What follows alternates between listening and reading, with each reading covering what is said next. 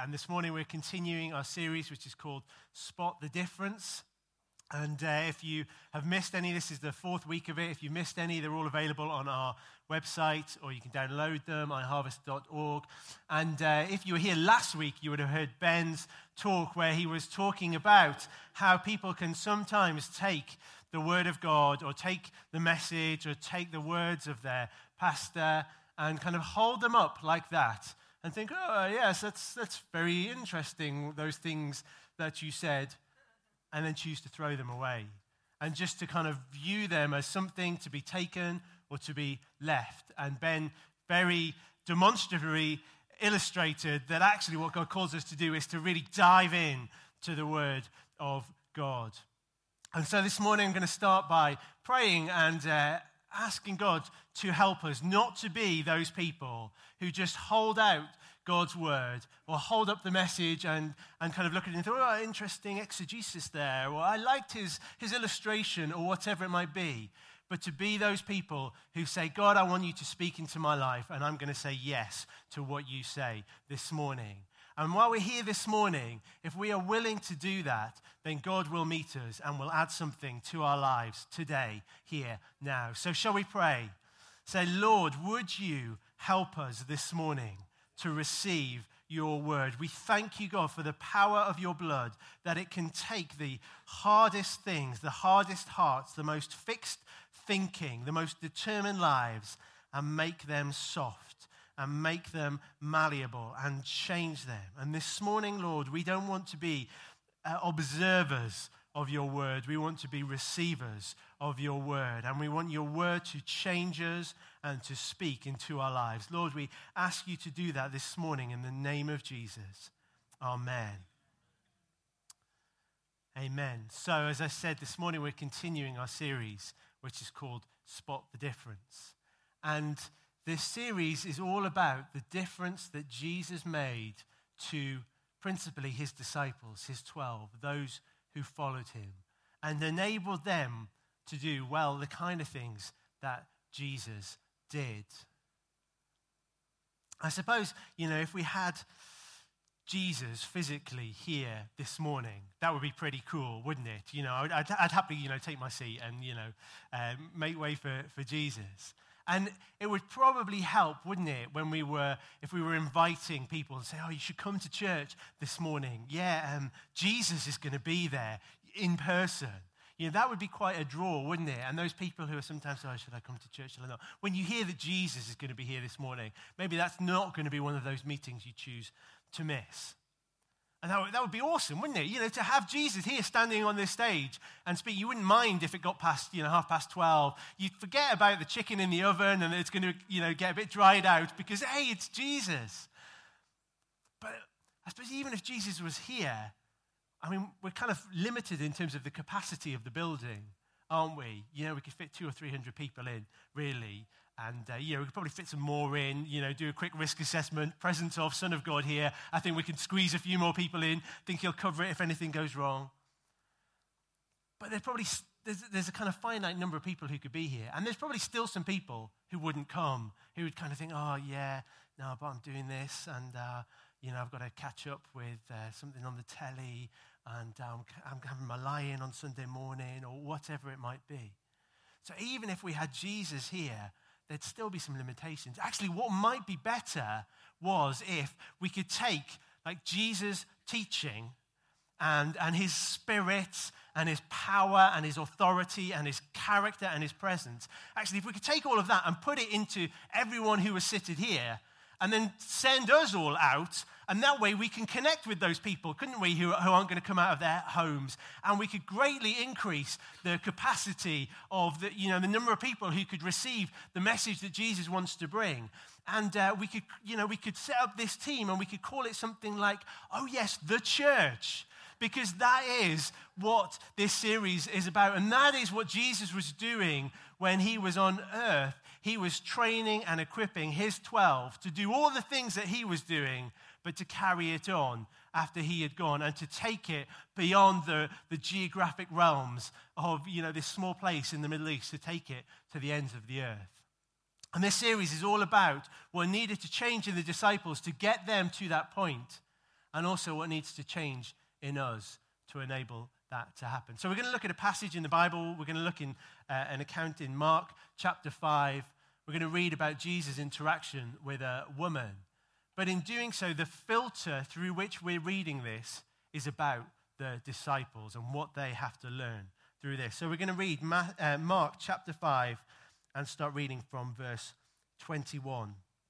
It says, when Jesus had again crossed over by boat to the other side of the lake, a large crowd gathered around him while he was by the lake. Then one of the synagogue rulers named Jairus came there. Seeing Jesus, he fell at his feet and pleaded earnestly with him. My little daughter is dying. Please come and put your hand on her so that she will be healed and live. So Jesus went with him. A large crowd followed and pressed around him. And a woman was there who had been subject to bleeding for 12 years. She had suffered a great deal under the care of many doctors and had spent all she had. Yet instead of getting better, she grew worse. When she heard about Jesus, she came up behind him in the crowd and touched his cloak, because she thought, if I just touch his clothes, I will be healed. Immediately her bleeding stopped, and she felt in her body that she was freed from her suffering. At once Jesus realized the power had gone out from him. He turned around in the crowd and asked, who touched my clothes? You see the people crowding around you, his disciples asked, and answered, yet you can ask, who touched me? But Jesus kept looking around to see who had done it. Then the woman, knowing what had happened to her, came and fell at his feet, and trembling with fear, told him the whole truth. He said to her, daughter, your faith has healed you. Go in peace and be freed from your suffering. So in this account that we read, we meet a couple of people and some interesting contrasts, actually. So we meet a woman who has had something for 12 years, a sickness, that she's desperate to get rid of. And we meet a man who's had something for 12 years, his daughter, that he's desperate to keep hold of. And for both of them, Jesus is their hope. Jesus is the answer. Jesus is the one they believe who can meet their needs. But then there is another group in this account that we need to focus on this morning, and that's the disciples. Because they weren't just there to make up the numbers. They weren't just kind of hanging around in the background waiting for Jesus to move on to the next place. Certainly not from Jesus' point of view. They were there because Jesus wanted to teach them something. It's a bit like sometimes you get, I believe, in hospitals when there's surgery going on and things like that. There might be some kind of people there who are observing what's going on. And it's not that the NHS is so hard up that they've started selling tickets for surgery, although the NHS is short of money, but I don't think it's quite got that desperate. And personally, I can't imagine anything worse than having to watch an operation and actually pay good money for it. Although I'm surprised, actually, in this kind of digital multi-channel age, that we haven't yet got like an operation channel, a hospital channel, where you can watch, surgery and things like that. Tonight on Sky Surgery, Dr. Khan versus Ted in triple heart bypass. It's sure to come. Hey guys, I've got some beers in. Do you want to come and watch the big colonoscopy happening tonight? Be great. The husband and wife there watching telly. Oh, Martin, will you get me a cup of tea? I'm watching the big operation. It's only the anesthetic. It hasn't probably started yet. Anyway, but the people watching the surgery are not there just for entertainment value. They're there to learn something so they can do it. And similarly, Jesus' disciples are here, and they need to be observing, and they need to be watching, and they need to be learning, because Jesus' expectation is you too are going to have to do this soon. So there are some things that they need to get here. And there are three things that I want to talk about this morning that I've identified that they need to understand if they are going to reproduce what Jesus is doing. And the first one I've called command. And it's about authority. So at this point in Mark's gospel, if we were to, just as we're reading it through, we've already seen Jesus exercising his authority over in a kind of spiritual way. So we've seen him speak to the wind and the waves. and then to be silenced. We've seen him speak to demons and them to flee. Jesus is somebody who has authority. And the disciples have seen this. But this is a really important principle, and it's a reflection of the fact that when Jesus came, the kingdom of God came in a really powerful way. And the kingdom of God, it describes, I suppose, where Jesus has authority, where Jesus is the king. And in some ways, it's a bit like the idea of an enclave or a place in a country which belongs to another country. I suppose a classic example would be during the Cold War, Berlin was part of East Germany, which was kind of part of the Soviet Union, affiliated to kind of Russia and the communists, whereas West Germany was affiliated with the West, with America and NATO allies. But Berlin was in East Germany. But Berlin itself was split into two parts. There was West Berlin and East Berlin. And East Berlin was affiliated with East Germany, and West Berlin was affiliated with West Germany. So you have within East Germany this kind of whole area, which is part of the Soviet Union, but slap bang in the middle of it is Berlin and West Berlin, this place which has a different kind of authority structure and a different kind of government. And there's an element to which the kingdom of God operates like that. So it's kind of like, if I can just grab a bit of chalk from my bag.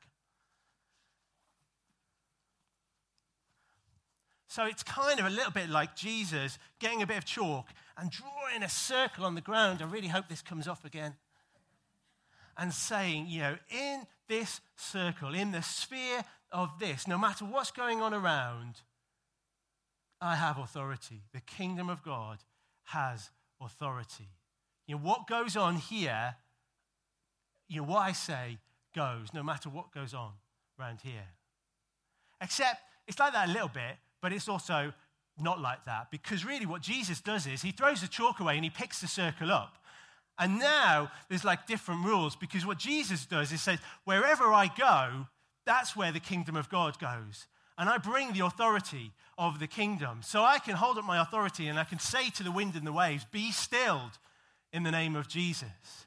And I can come in over situations and circumstances, and I can bring the kingdom of God and the authority of God and say, demons flee in the name of Jesus. Jesus said that if I cast out demons by the finger of God, the kingdom of God has come to you. Luke 11, verse 20. And Jesus can even kind of take it and put it over people and say, the authority of God is coming at work in your life. Be healed in the name of Jesus. So this is something that the disciples have to understand about authority. So it's kind of like, I could say to the team at the back there, can you do something with the lights? Can you turn the lights on or turn the lights off? See,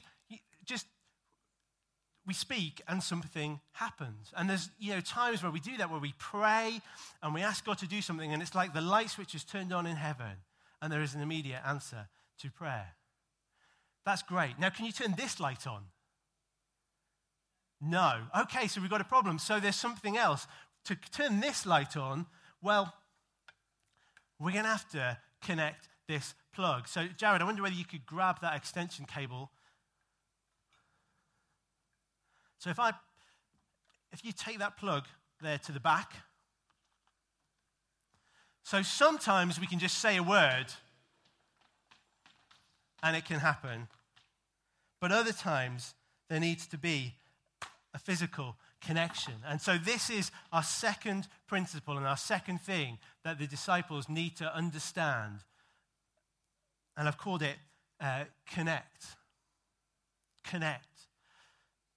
So, like I said, sometimes we see Jesus speaking authoritatively and things happen. But other times we see a connection, that the power of God is released from Jesus into people's lives through a physical connection. And this is one of the things that the disciples need to understand here. This is something different that they need to get, something new. Although it's not really something new. I suppose what we're seeing here is the kind of blurring of the lines between the physical and the spiritual, between what happens, I suppose, in the physical realm and on earth, and what is about what's inside us and our connection with God. And kind of what's going on here is a blurring of the lines, if you want, because Jesus is physically touching the woman that we read about in the passage, but something is spiritually happening to her. There is a spiritual power released into her lives. But actually, this whole kind of blurring of physical and spiritual isn't necessarily a new thing. We see it throughout the Bible. So in the book of Exodus, for example, when Israel is going into battle, God says to Moses, I want you to lift your arms up. And when your arms are lifted up, you're going to win the battle. But when your arms go down, then you start losing the battle. And so Moses gets Aaron and Hur to hold his arms up. Now, in the history of modern warfare, I haven't come across this as a technique, that there is something really scary about, men's armpits maybe, or something like that.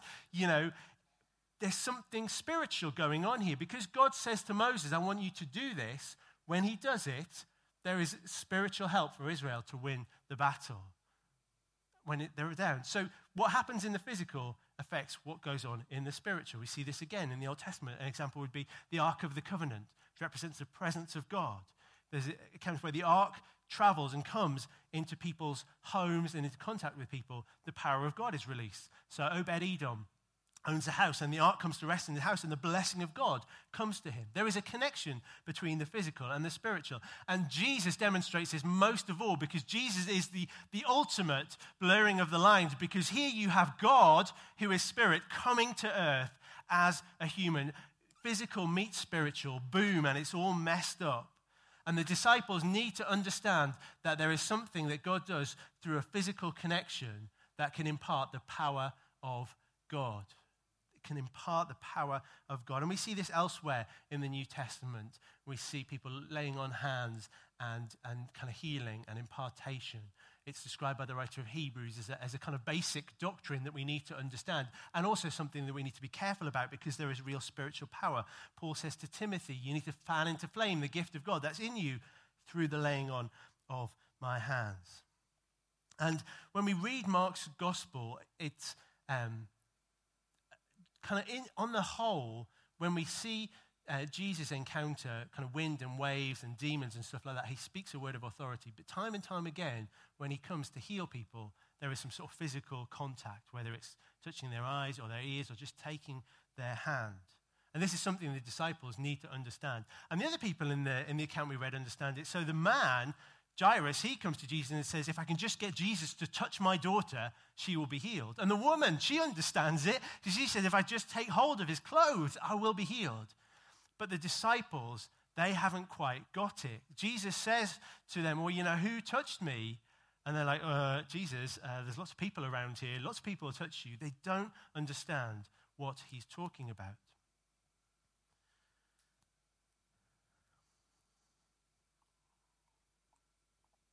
But like they say, lots of people touched him. Why is it that this woman receives her healing?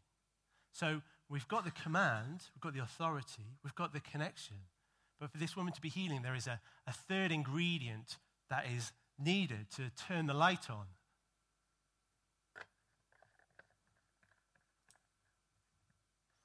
Can we flick the switch at the back now? There we go. And that third ingredient is confidence, or if you like, faith or belief. Because what that woman had was faith. How do we know she had faith? Well, two reasons. One, because she says it. She says, if I just do this, then Jesus will heal me. But actually, it's not just because she said it, it's because she did it. That's how we really know she had faith. It's easy to say, oh, yes, I believe Jesus do this. But when we know what we really believe by what we do, and the fact that this woman reached out with all the baggage she had, how she was ceremonially unclean and how she'd been rejected by her people, and she was willing to get into that crowd and reach out to Jesus. And that's how we know that she had faith, because she received her healing. And sometimes it's about the person who needs help, like that woman. Sometimes it's about somebody on behalf of someone else, like the dad who comes to Jesus for help on behalf of his daughter. He's got the faith. Sometimes it's about the person who's doing the praying, having faith and trying to kind of pass some of that on to the person. But these are three principles that the disciples need to get. They need to understand about command, about connect, and about confidence. So did they get it? Did they learn the lesson? Did they understand? Well, we can look in Acts chapter 3, where Jesus has gone, where he has kind of given his last orders to his church, where the church is in their early days and are starting to do exactly the things that Jesus did. And we're going to read in Acts chapter 3 and verses 1 to 9. One day, Peter and John, so these are two of Jesus' disciples, were going up to the temple at the time of prayer at 3 p.m. Now, a man crippled from birth was being carried to the temple gate called Beautiful, where he was put every day to beg from those going into the temple courts. There's an interesting aside there, which is a different sermon, but the fact that he was there every day to beg, raises the possibility that Jesus had seen this man and had left him for Peter and John, but that's a different sermon for a different time about being the right people in the right time and the right place. When he saw Peter and John about to enter, he asked them for money. Peter looked straight at him, as did John. Then Peter said, "Look at us." So the man gave him his attention, expecting to get something from them. Then Peter said, "Silver or gold I do not have, but what I have I give you. In the name of Jesus Christ of Nazareth, walk." Taking him by the right hand, he helped him up, and instantly the man's feet and ankles became strong. He jumped to his feet and began to walk. Then he went with them into the temple courts, walking and jumping and praising God. When all the people saw him walking and praising God, they recognized him as the same man who used to sit begging at the temple gate called Beautiful, and they were filled with wonder and amazement at what had happened to him. So let's check our list. Here are the disciples ministering to this man. Do we see the command? Yes, absolutely, we do. Peter looks at this man and speaks with authority in the name of Jesus. Get up and walk. Be healed. Do we see connection? Yes, we do. Peter leans over and takes this man's hand. Do we see confidence? Absolutely. Peter reaches out his hand for this man, believing that he's going to get up. This is a cripple. If he doesn't get up and walk at this point, then he's going to fall in this place. He's going to be in a worse situation than he was when he started. In other words, they got it. They understood these principles. So, Jesus does it. The disciples get it. They learn it. So then the only question is, what about us? Can we learn this lesson? Can we get this? Can we get it? Because you know what? We have that power. Jesus, when he talks about the power going out of him, he uses a word, it's a Greek word dunamis. It's where we get the word dynamism from. It's where we get the word dynamite from. And it's exactly the same word he uses when he commissions his disciples and say, you will receive power. You will receive dynamite power when the Holy Spirit comes on you. And you will be my witnesses in Jerusalem and in all Judea and Samaria and to the ends of the earth. We have that power that went out from Jesus and into this woman. When the Holy Spirit fills us, when we're living Spirit-filled lives, when we rely on God, we too can experience that power. And you know what? We too have that authority. So Paul in the book of Ephesians 1, 20 and 21, talks about how God raised Jesus from the dead and sat him at his right hand in heavenly places, far above all the power, all the authority, every name. Jesus is in that highest place. He says Jesus is in that place of authority. But then he goes on in Ephesians chapter 2, verse 6, and he says, and he has raised us up with Christ and seated us in heavenly realms with him. In other words, we are in that same place of spiritual authority as believers in Jesus. So we've got the power, we've got the authority. So, connect, confidence. Are we willing to connect with people? Are we willing to get where people are at? You know what? It's great to pray for people. We can pray for people at a distance. We can pray for people in other nations. But there is something special when we are able to get in a room with someone and to be with them, to talk face to face, and to really connect with them. And to pray for them. And, there's been times I've prayed for people who aren't believers and sort of asked that, is it all right if I put my hand on you? This is something Jesus did. Not in a kind of weird way.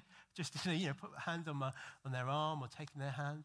Because there's something significant about that physical connection that brings spiritual power. But even just getting in a room with someone is really, really powerful when we carry the power and the presence of God in our lives. So are we willing to get with people? And then finally, can we believe that God can work through me in the way that he worked through Jesus? in the way that he worked through the disciples to bring healing, to bring provision, to bring salvation, to bring life, to bring hope, to bring the presence of God into people's lives. That's what we need to get this morning. And so, by way of response, I just want to encourage a very simple response. And it's this, are we willing? Are we willing to be those people who, get filled with the Holy Spirit and have the power of God at work in our lives? Are we willing to be those people who accept the authority that God has given us as believers? Are we willing to be those people who will connect with people? Are we willing to be those people who will put their trust in God to come through? I'd like to invite us to stand. It just helps us to respond if we change our posture. And if you're willing this morning, let me just encourage you to say to God, I am willing. I am willing. I am willing. Lord, we want to pray this morning that you would pour out your Holy Spirit on us afresh, so the power of God would come on us, Lord, in a way where, we're just so aware that we have what people need today. Lord, would you fill us afresh with your Holy Spirit, with that dynamic power of God. Oh, Lord. Yeah, Lord, and I want to pray for mindsets that need to change. Lord, I want to pray for the mindset that says, little old me. I want to pray for the mindset that says, I can't, and not me. I want to pray against any mindset that would come against the authority of the Word of God in our lives, that is contrary to where you have us in the spiritual realms. Lord, that everything is beneath our feet and that there is nothing on top of us. Lord, and I want to pray in the name of Jesus that you change mindsets this morning. In Jesus' name, Lord, that you would powerfully just erase wrong thinking and write your truth on our minds this morning. That we would know, that we would understand, that we would have conviction that I am in that heavenly place, that I am with Jesus, that I do not have to be under the circumstances, but they are under me, because all power, all authority, every name is beneath my feet this morning.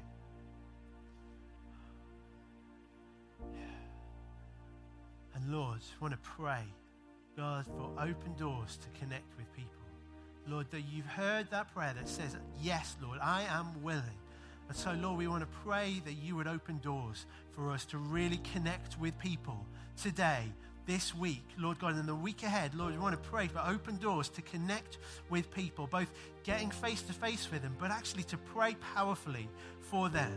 Pray for healing, to pray for salvation, to pray for deliverance into people's lives. Lord, would you open the door that enables that physical connection that brings spiritual power and spiritual release. Lord, we pray it in the name of Jesus. Oh, Lord. Yeah, and Lord, where our faith needs a charge, needs a jump start, needs a boost, Lord God, would you do that? Would you add something to us, Lord God? Would you help us to be willing, not just here and now, but there and then? Lord God, when we're in that place of connection, to, just as Peter did, to speak out with faith and with confidence. This is what God has laid on my heart and on my spirit.